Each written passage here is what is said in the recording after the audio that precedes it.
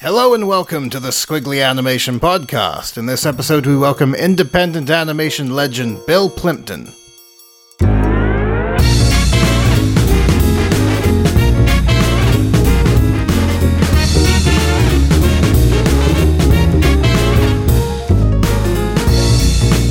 Hello again, friends. Ben Mitchell here, talking animation with Steve Henderson. How's it going, Steve? I'm alright, Ben. How are you? I'm very well. All bank holidayed out. Nice and relaxing. In the sun. The small handful of sun that we got instantly burned me. So I'm kind of sitting here all crispy. Nice. I thought I could hear some crinkling noises in the background.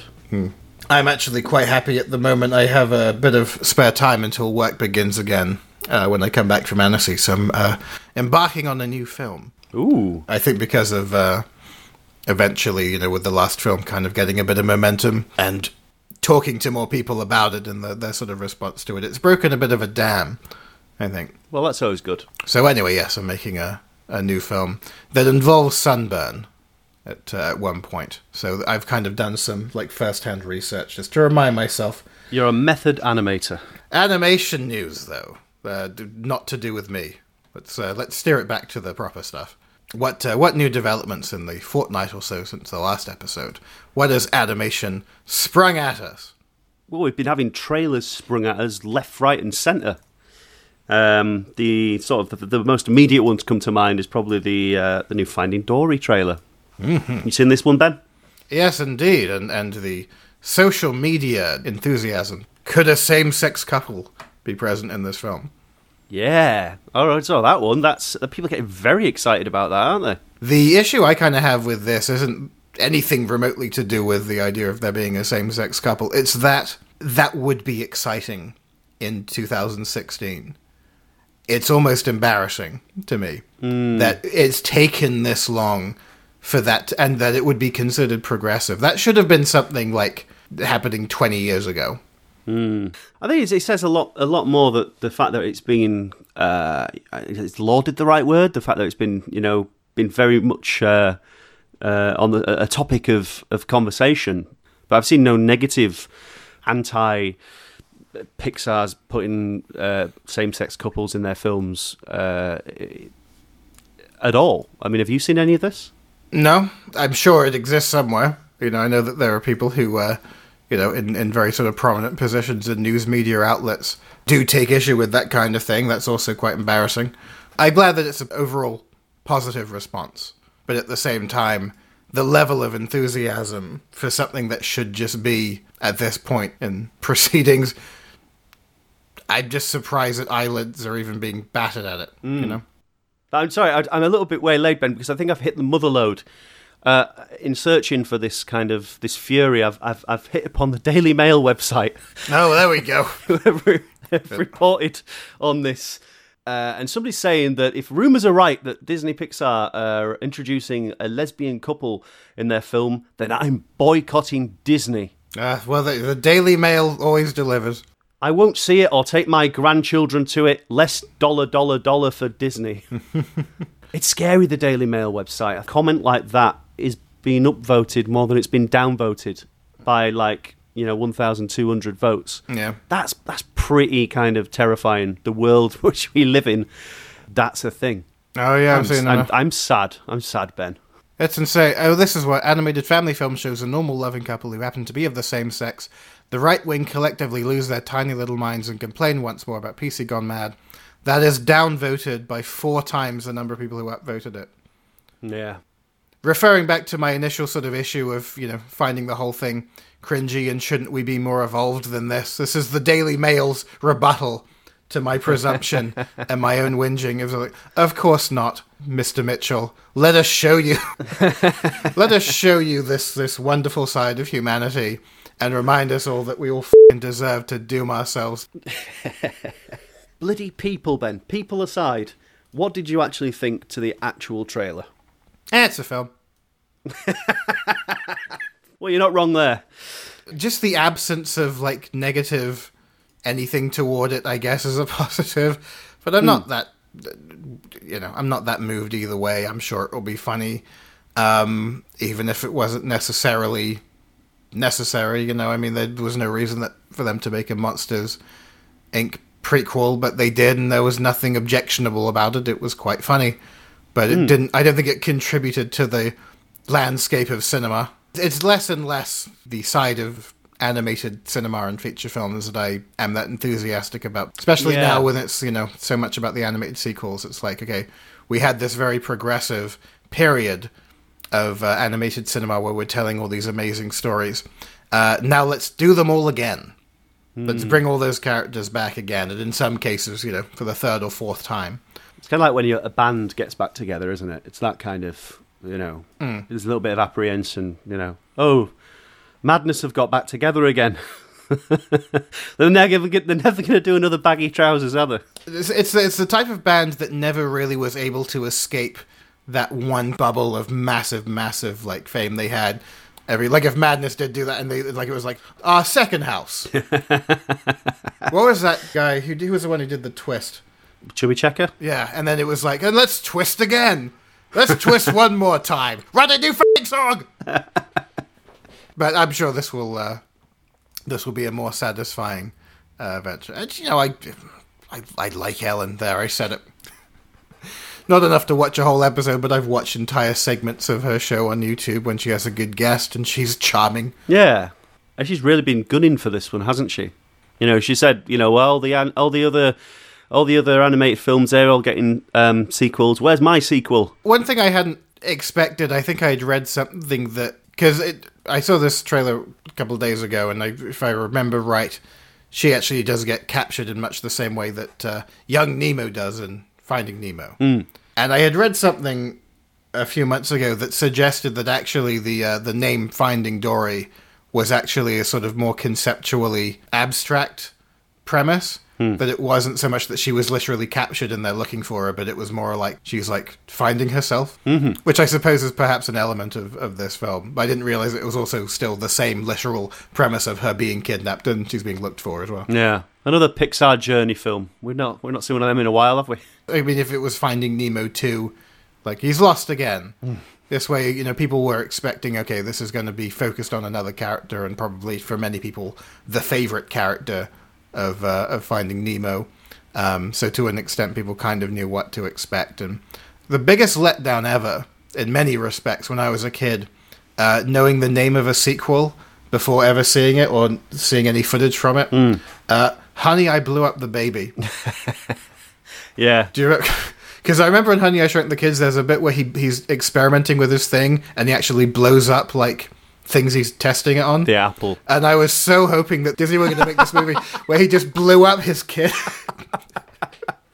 And the ensuing litigation and social services It's just an hour and a half of him scraping down. And he just, you know, has all his equipment impounded and he's put in jail, as he should have, after basically nearly killing his kids in the first one. Can we address that he was a terrible father? Yeah. Also, where was he living where there were scorpions in his back garden? Was it New Mexico? Yeah, it's an odd one. What's the scorpions in the garden? I'm sure there was in Honey, I Shrunk the Kids. They're fighting a scorpion, weren't they? I remember the ant. I remember Auntie. I can't remember the... Yeah, the ant the ant tries to defend, comes to their aid, and the scorpion kills it. But the scorpion's like basically the same size as the ant. Yeah. Maybe it was an earwig. Maybe it wasn't a scorpion. If it was the same size as the ant, it's all over the place. What do you think about Finding Dory? I think it looks good. I think if we go back to we were talking about Monsters University, there is that. Finding Dory. Well, no, you felt like you were in the same, felt like you were in the same world. But then when you go back to watch Monsters Inc., you realise how dated the CG kind of looks. And I think it's probably going to be the same watching Finding Dory. But when you watch the trailer, it is like you're there in the world of Finding Nemo. I'm expecting it to be just as hyper-realistic as the world of Finding Dory. The effects, the animation, everything that's in it, you know, the bright, colourful world. But I know that if I would go to my DVD shelf now and put on Finding Nemo, then I would probably see that the CG is a little bit dated and such. But I think that's one of the major things about the film is that you're kind of welcomed back into the world and you're viewing the old film in hindsight and you're imagining it as being, you know, a whole lot better, a whole lot colourful, a lot more colourful, a lot brighter, and more sophisticated, perhaps style-wise. Yeah, than it actually is. I think that disparity between the level of technical brilliance when it comes to the CG, that'll pervade for like 5 minutes, and then once you're into the story, that goes away. Yeah, because I do remember the first time I saw Monsters Inc. after having seen Monsters University, and when I saw Monsters University, I'd only seen Monsters Inc. once when it came out, so I'd forgotten an awful lot about the sort of character dynamics apart from like the main two. I had forgotten a lot about Steve Buscemi's character, what his role was. So a lot of the kind of like knowing jokes in Monsters U about who he becomes, I vaguely got, but I kind of needed to be reminded. So you go back to Monsters Inc. and it actually narratively flows very well.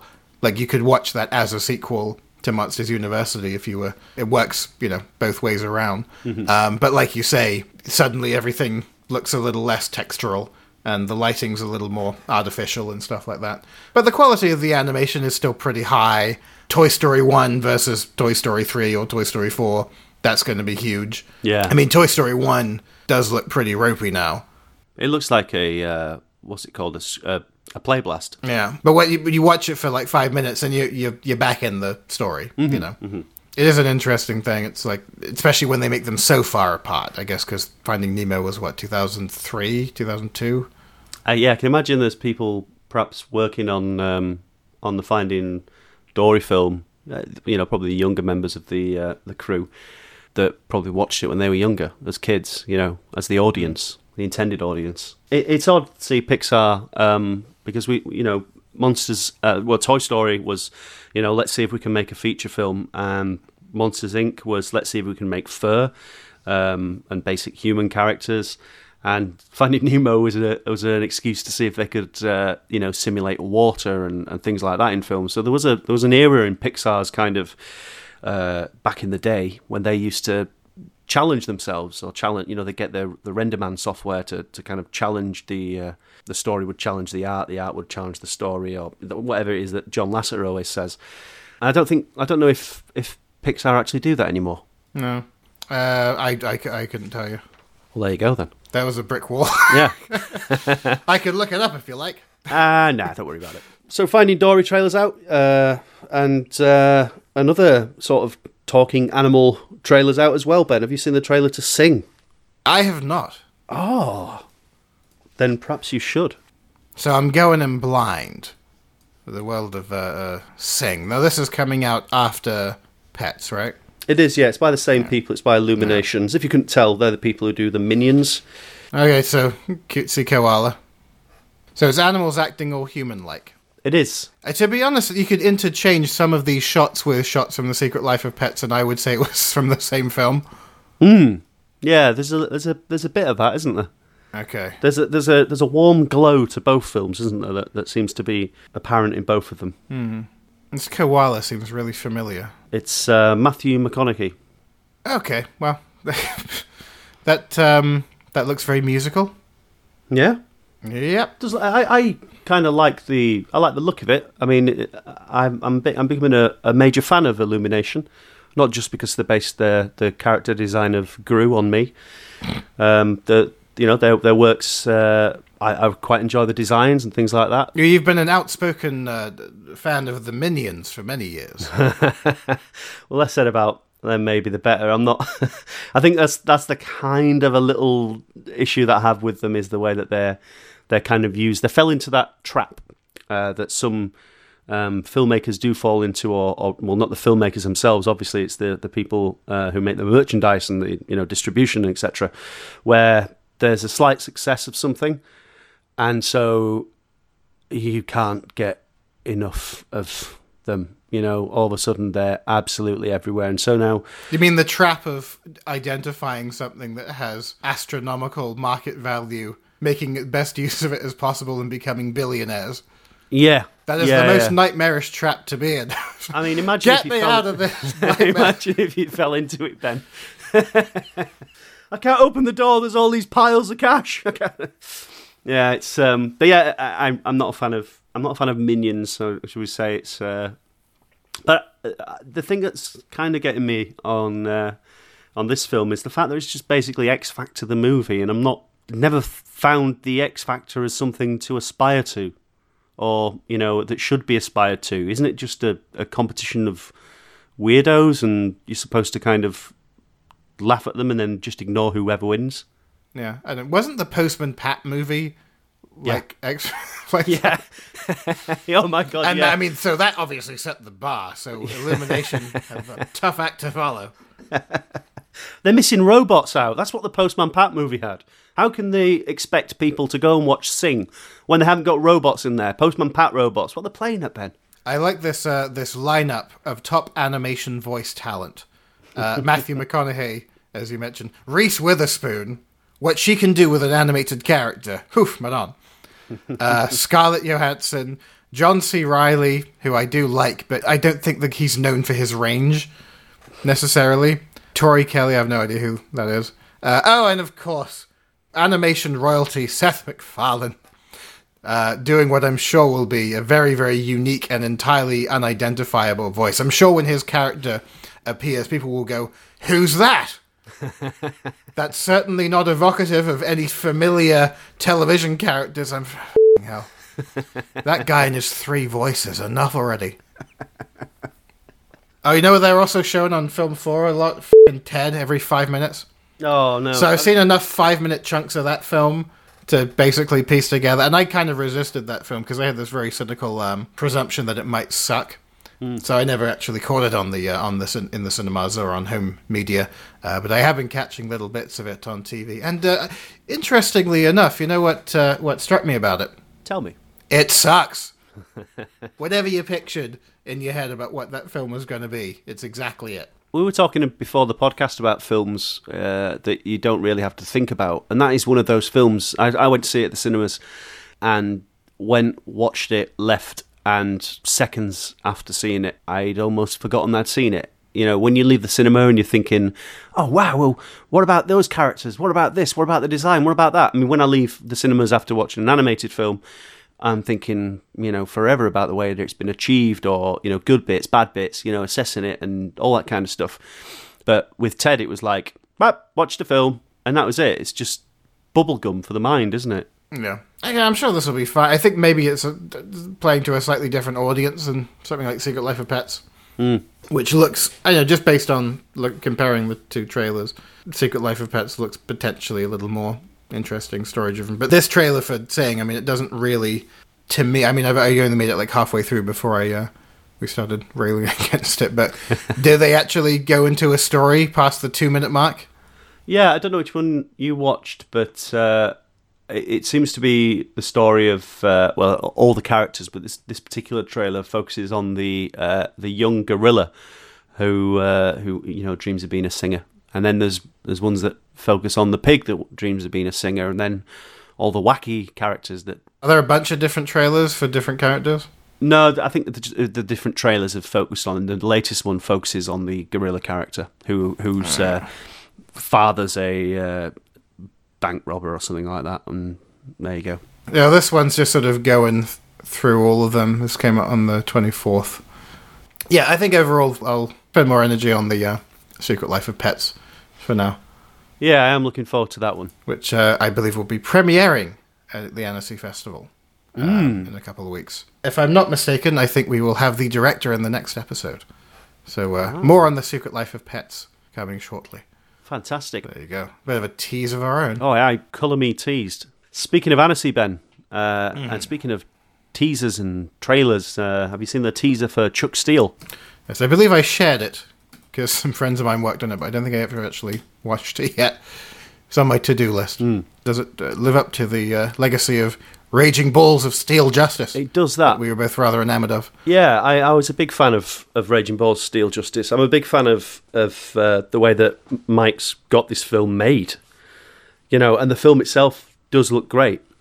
He's a guy who's very invested in the film that he's making, and is invested in the world of adrenaline-fueled 1980s larger-than-life characters, and he's stuck it all together in this film, and it looks like a good laugh. Do you want to give it a quick view, Ben, and let us know what you think? I'm viewing it presently. as expected, encapsulates the best of that type of genre film. The animation looks super smooth as well, doesn't it?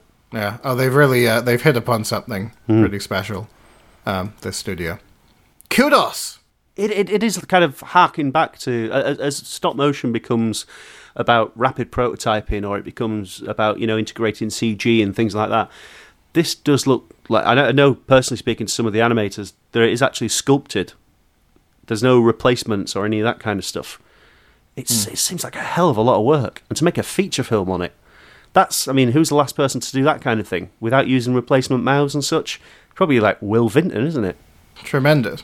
In a sort of similar vein, I guess that could sort of bring us to this episode's guest, who we had on the podcast about a year and a bit ago last time. He's been on a few times. Indie legend Bill Plympton. Yeah, we're on the repeats now. Yeah, I think this is his third or fourth podcast appearance. He's got a couple of films out, or about to come out.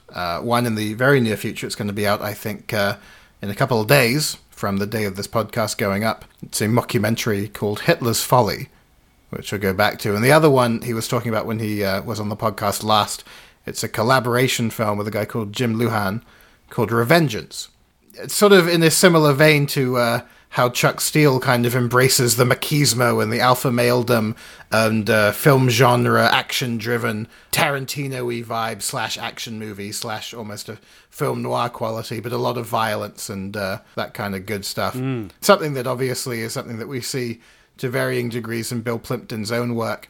This is a story by Jim Lujan. Then Bill Plympton came across this particular animator. They've just been working on this film together. It's the Bill Plympton way. It's like, oh, I could make a film. Yeah, okay, I'll do it. Sort of putting us all to shame. Like, I feel happy if I make something that's 3 minutes long. Like, woo! Result. And when you've made your 3-minute long film, Bill Plympton turns up with 2 trailers for 2 feature films that he's made by himself. They both look very interesting because they're both quite different, these new films. The last couple of films he did, Cheatin' and Idiots and Angels, had, to me, a rather similar vibe. They were largely silent films, very art-driven. The 2 films preceding were, very dialogue-driven films. But I think definitely he's been experimenting more and more with different approaches to filmmaking. I think that's always, the mark of a really good animator is someone who just doesn't lock themselves in to one style for too long. So, for example, he did Idiots and Angels as kind of an experiment, I think, in whether a feature-length silent animation would sustain itself. And then I guess having sort of learned whatever lessons he learned while making Idiots and Angels, embarked on Cheatin'. And I think, I like them both. I think Cheatin' is probably the better film, personally. I think they're both strong. But, rather than just make another mostly silent film, his 2 new films, one is this mixed media mockumentary film, and the other is a film that embraces the overall art style and sense of humor of a kindred spirit, but certainly not his own idea. And so I think that's it's going to make for an interesting end product. It seems like a lot of fun. But the first one to come out, which will come out streaming, I'm assured internationally, one hopes, but certainly definitely in the States. And it's called Hitler's Folly. And this came from Bill Plympton's discovery, as he'll elaborate on in a few minutes, that Adolf Hitler's favorite film was Snow White and the Seven Dwarfs. And that kind of set this ball rolling of like, what if he'd pursued a different career path? Yeah. The wonderful world of animation. So, it's this kind of in the vein of stuff like The Producers or Doctor Strangelove, or things that kind of really embrace the inherent ludicrousness of that degree of sociopathy. What would happen if this guy basically sort of modeled himself after someone like Walt Disney? Yeah. And so it looks interesting. The trailer is kind of odd. It's sort of mysterious. Like, it doesn't really elaborate on how the film will be structured, exactly what the approach is. But again, Bill will discuss that in a minute.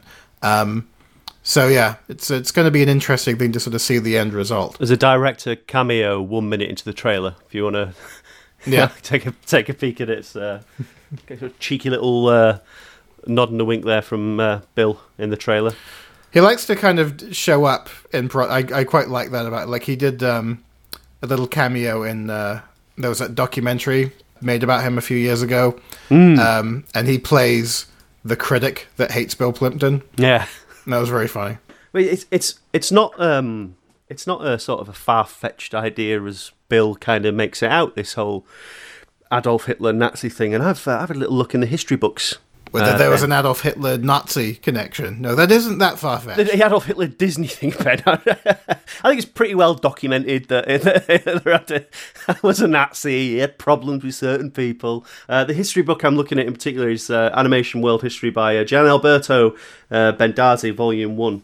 And he talks about Nazi Germany and animation. There's quite a dedicated portion of the book to this. And I'm not going to read the whole thing out, Ben. But there's a letter here from the Minister of Public Enlightenment and Propaganda, a guy you may have heard of, Joseph Goebbels, who wrote in his diary, "I'll present the Fuhrer 12 Mickey Mouse movies for Christmas. He'll be very pleased and happy about this treasure." So we know that Hitler was a massive fan of Disney's cartoons. I think Disney don't want people to know that very much. No, it's kind of like, do me a favour, Cheswick, stay off my side. And then Bill turns up with a film like this. It does look like an intriguing view. And yet still even a very small handful of people have found it a little, offensive, which, again, we will talk a little bit about.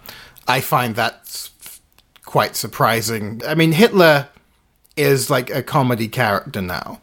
I mean, the real guy, obviously, is such a pure manifestation of evil that the best fate for him is to become this figure of ridicule. You know, that's a more fitting legacy than someone whose name still inspires fear and dread and terror. The ultimate thing that he deserves is to be considered a cartoon. Yeah, or worse still, inspiration. You know, that's the other side of things. So thank God people are taking the mickey out of him so enthusiastically. Yeah, and it's good to be reminded of that, with, let's say, certain presidential campaigns that are happening at the moment and people being suckered into the artifice of someone who's down with the people and their best interests. It's quite good to, remember what once was, but at the same time, embrace the ridiculousness of it. Yeah. Something to bear in mind. Anyway, Hitler's Folly will be available for free to pretty much anyone who's able to stream it, basically because a lot of the footage, as he elaborates, is footage he doesn't own, so he wouldn't really be able to distribute it without, I imagine, a very lengthy process of securing rights to footage, some of which I think is actually, images of Disney, which will be quite hard to probably get his hands on. Especially if you turn it with the pitch. Yeah. Should we hear from Bill Plympton? Yes, let's do that. Here is Bill Plympton on Hitler's Folly and Revengeance. So yeah, Hitler's Folly, it's soon to be released in, is it just going to be in the States as far as streaming? Well, here's the story. It's going to have a world premiere at the SVA Cinema on June 1st. It's a 600-seat cinema. And then 3 days later, I will release it online. And I'll tell you why I'm doing this, is because the subject matter is a bit provocative. And I just don't think we can get movie cinemas to show the film. They may be afraid for whatever reason. Right. So also, the film has a lot of copyrighted material in it. All documentaries from World War II, World War II footage, pictures of Walt Disney, pictures of Mickey Mouse, a lot of music that we didn't have the time or the money to clear the rights to. So we decided to release the film free online, and if people like it and they want to keep supporting my studio, they can send in $20 or whatever, and that'll be their basically the payment to watch the film. Gotcha. But it's free, so they can watch it anyway. But we'll see if people are good-hearted and want to support my work. Excellent. It sort of puts me in mind a little of Nina Paley's film. Yeah, I'm following Nina Paley's model, actually. The film cost about $20,000 to make. So if I would have had to get a copyright lawyer and to go through all the pictures and all the music, it would have cost me another $20,000. Right. And I just didn't have that kind of money to put into it. So I just decided to let it go for free, and hopefully people will support me through their kind heart. Well, I guess this ranks pretty highly in sort of top weirdest questions I've ever asked, but why Hitler? I was reading an article a number of years ago about Hitler, and I'm fascinated by Hitler and World War II. I think World War II was really a great drama, as I'm sure you feel the same way. And he was a big fan of Snow White and the Seven Dwarfs. And that image of Hitler laughing at the Seven Dwarfs is just such a surreal idea, surreal concept. And then I got to thinking, well, he was an artist, and he did draw cartoons. In fact, we found an image of one of the elves that he drew. I forget which one it was. He actually did a drawing of one of the elves. I don't know if he sent it to Disney or not. But I just thought that was perfect for a mockumentary about Hitler, an alternative world where instead of becoming the dictator of Germany, he actually became a cartoonist. And so this relates to a number of issues and ideas and concepts that I think are relevant today, such as the fact that a lot of games studios and even animation studios are sweatshops. They're almost slave labor. They work very long hours. It's not air conditioned. They don't get overtime. And it is very similar to a concentration camp. Also, the whole concept of releasing a movie is like a war plan. I mean, you really have to marshal your forces and finance all this, and you got to take over territories, and you got to be dominant territories, and there's a lot of similarities between distribution of movies and military campaigns. So there's a lot of interesting ideas like that pop up throughout the film. Excellent. Yeah, and Hitler, I think, even sort of during wartime, has sort of long been a subject of lampoon. And well, I'm glad to hear you say that, because I am concerned that some people who are really serious and politically correct might take offense to it. But we tell everybody, if you don't have a sense of humor, I don't think you really want to see this film. So hopefully that'll keep the politically correct people out of the cinema. Yeah, I think when last we spoke, it was right when you were starting on it, and you mentioned, I think, that some people who were actually in studio had left. Yeah, we had 3 workers who refused to work on the film. And, it's interesting because whenever I hire somebody, I ask them point blank, this is not children's animation. My films are very provocative, somewhat, crazy and surreal and violent and sexy. And they said they were fine with it. But obviously they weren't fine with this film. You know what? It was okay, because I think it was time for them to move on. They wanted to go to more established studios, make a lot more money, which I totally understand, and I totally support that. It's interesting that I guess it could still be a sore subject even in this kind of era now. When you sort of see, like, on social media, like, there was that scene from Downfall that was, Yes. subtitled and resubtitled, and, Inglourious Bastards, completely rewriting history.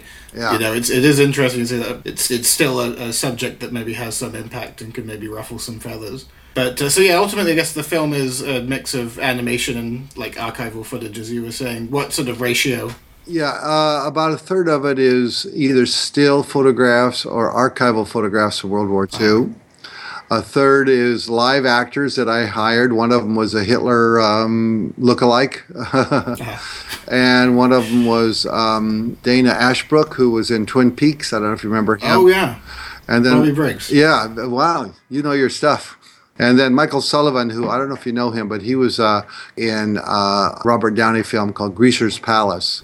And he's sort of a cult figure, but he's a good friend of mine, and we put him in the film too. And the last part is me recreating Hitler's cartoons, which were drawings he did as a kid, gag cartoons for magazines, and then some animation that he did for his Plimpton studio, his career. Plus, I did a schematic of Naziland. I think I mentioned this to you last time I saw you. And it's a huge poster of the planned Naziland, where kids can go on all these cool Nazi rides and that kind of stuff. So it does take a swipe at a lot of the amusement parks that we see in the U.S. now. Not only just Disneyland, but Universal City and all that, Universal Playland and places like that. So I guess as far as when you were constructing this, the narrative and these concepts, was the footage that you found, did that have a role to play in the kind of story you were telling, or was it more a case of you had the idea and you sort of sought out footage that would help to carry it along? Yeah, no, I had the idea and I actually scripted it. It was actually much longer. It was almost 2 hours. And then when I took it to the editor, we cut out a lot of stuff. A lot of stuff I thought was very funny, but it just didn't keep the story going. Actually, I should say that Walt Disney had Mickey Mouse and Hitler had Downy Duck. That's his sort of character that he became famous for. So I had my producer dress up in a large Downy Duck costume similar to the little, the animals you see in the amusement parks. And then we superimposed it on battle footage of World War II, the tanks going into battle. So the premise was that Hitler would dress up in this Downy Duck to bring happiness to all the soldiers and to all the people who are fighting the battle of World War II, and that was his piece for happiness and joy during the war. I mean, when you sort of think back to like the first films that you made, like the idea of making an independent feature when you first started doing it was really, really a lot harder, I guess, as far as what was available to them. Yes. Would you say that this kind of film, would you have been able to make something like this back in the days of like the Toon? Or No, it would have been very hard. I would have had to go to the Library of Congress in Washington, D.C. to get all this material. But now it's all pretty much free on the internet. And that made it so much easier to do. Yeah, that's interesting. My earlier live action films were very expensive, like $400,000-$500,000, and this one was $20,000, and it's all because of the internet. All of this stuff is available on the internet, and that's why we're hoping that we don't get sued, because it is all.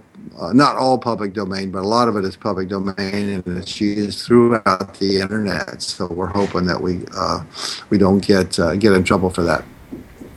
I mean, my knowledge of copyright law, and it's so purposefully vague, as it's outlined.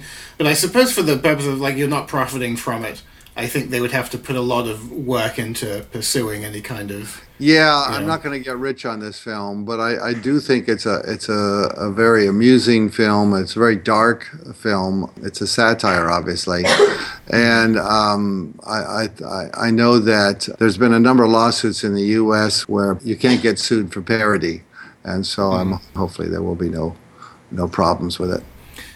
Do you expect it would ever play at certain festivals, like festivals that would perhaps have a kind of niche category for it? Yeah, there's a couple of mockumentary festivals, and we hope that it plays there. We would like to, but this isn't a festival kind of film. It's pretty much just an internet kind of film, and there's this famous example of C.K. What's his name? Louis C.K.? Louis C.K., thank you. Doing a concert, and he did the same thing where you voluntarily gave money to watch the film, and apparently he did very well. It's something like over $1 million. So this isn't the first time this has been done, and I think Louis really sort of pioneered that concept, and hopefully we'll be able to use it. When it is streaming, is it going to be accessible from like the UK and Europe, or is it just going to be the States to begin with? It's international. I can't imagine why we would be restricted to the US. I want everybody to see it. We are thinking of putting it on to Vimeo and also YouTube, because I know they show a lot of stuff that has copyrighted material in there, and unless there's a big problem, then they will take it down. A couple of recent projects that you've been working on since we had you on last. I caught The Loneliest Stoplight. Yes. At Stuttgart last month. Oh, right. Yeah, thank you for that. I'm glad you saw that. Yeah, I love Stuttgart. I was hoping to come, but I had some speaking engagements that I couldn't break, so I had to pass on Stuttgart. But I will probably be there next year with my new film, Revengeance, because we're just finishing up. The next 2 weeks we should have it finished, so we're looking forward to doing a lot of festival coverage next year. Excellent. Yeah, that was my because again we were chatting a little bit about that. How has that gone in general? Excellent. The people who've seen it are really excited about it. It's a very strong story. It's written by Jim Lujan, Lujan, And he's a wonderful storyteller, and his characters are really kind of Plimpton-esque. They're real losers and evil and bad people and sleazy people, and that's the kind of characters I like to make films about. So we really have a nice working relationship with this film, and it's as if I was a screenwriter and I wrote this story, because they're really fun characters. Jim did a lot in this film, and he deserves a lot of credit on the film. And he wrote the story, he designed the characters, and he did the voices, like 90% of the voices, plus he did the music. So there's a really large chunk of Jim Lujan in this film. And then I basically set up my studio to produce the film. And I did all the animation, of course, and the color, or my studio did the coloring and the editing and put it all together, all the pieces together. So it really is a two-man operation, and I think that's pretty unique that two people can make a film that's an animated feature film like this. So we're really optimistic that it'll become very popular and do very well on the festival circuit, and we're hoping that we can sell it to like Netflix or Amazon or someone like that, because we think it's perfect for their catalogs, and that's our dreams with this film. Another thing that I was recently reminded of, there was another global jam that yes. This time is taken on Your Face. Yes. I haven't seen it yet. I'm dying to see it. Ken Mora is putting it together now, and he says it's coming along really well. So I wish I could comment on it, but I haven't seen it yet. I think he's still working on the music, trying to get the music together. I imagine it's quite surreal sort of seeing your own work sort of reinterpreted and played back to you. Well, Guard Dog Global Jam was really wonderful to watch. It was a very big success, and it was a fun idea. And so Your Face seems to be the next obvious step to global animation. So we'll see. Cool. Will you be at Annecy this year? No, not this year. Slowly Stoplight didn't get in, so I'm going to pass. And I think we're not going to have the Annecy Plus this year either, because we lost our boat. Oh, yeah. Just the last minute, so we don't have time to find something. But I'll definitely be there next year. I'm pretty sure that Revengeance will get in. If I do have a minute, can I just tell you the two new projects we're working on? Oh, absolutely, yeah. I'm doing another dog film. It's called Cop Dog. I think it's my 6th or 7th film. I'm not quite sure. And it's called Cop Dog, and I'm doing the layouts right now. So hopefully that'll be done in 2 or 3 months. And then I've hired Jim Lujan to do a script for my next feature. And it's about this country western guitar player who sort of roams around and is sort of a mythical character. So there's going to be a lot of really cool old 1940s, 1950s country western music, like Hank Williams and Patsy Cline. And that's the kind of music I really love. We're not going to use their music. We're going to have to re-record it, obviously. But I just love the combination of old country western music and animation. It's just such a beautiful combination. Thank you to Bill Plympton. Follow him at Plimptunes on Twitter. Plimptunes.com is his website. And keep your eyes open for Hitler's Folly and Revengeance. So, another podcast done and dusted. Any closing comments? Closing comments? Well, I've had fun. I hope you've had fun as well, Ben. It's all full speed ahead now for Annecy, isn't it? Indeed. We will be there, the full Squiggly contingent, for the first time, I think, in about 3 years. We were sort of swapping for a little while. Tag teaming. The whole gang will be there this year. So come say hello, bother us. Peddler races, rounders games, all that good stuff. Probably some animation stuff happening as well. Perhaps. Alas, no Annecy Plus, as Bill mentioned there. Maybe next year. That is a shame. That's always been a nice capper to Annecy to see the other side of things. But I think Spike and Mike are there, so the same crazy animation fun will be happening somewhere in the festival. So Good. While we're talking about festivals, I just wanted to get in that the Manchester Animation Festival is still accepting entries for its film competition until the 29th of July, and also the Industry Excellence Awards. We want to give this a big push because we're after storyboard artists, writers, and character animators to submit their work and we're going to give them a special prize. It's about time this kind of thing got plugged at festivals, and that's what we're doing this year at Manchester. So if you wish to learn more, visit manchesteranimationfestival.co.uk. And while you're procrastinating online, why not also visit squiggly.com for all our animation goodies. There's some great stuff up worth perusing, including a chat with Adventure Time's lead actor Jeremy Schade, the voice of Finn the Human. Also a video interview with Job Roggeveen and Joris Oprins, two-thirds of the Oscar-nominated Dutch studio Job, Joris and Marieke. They did the wonderful films Mute, A Single Life, and Otto.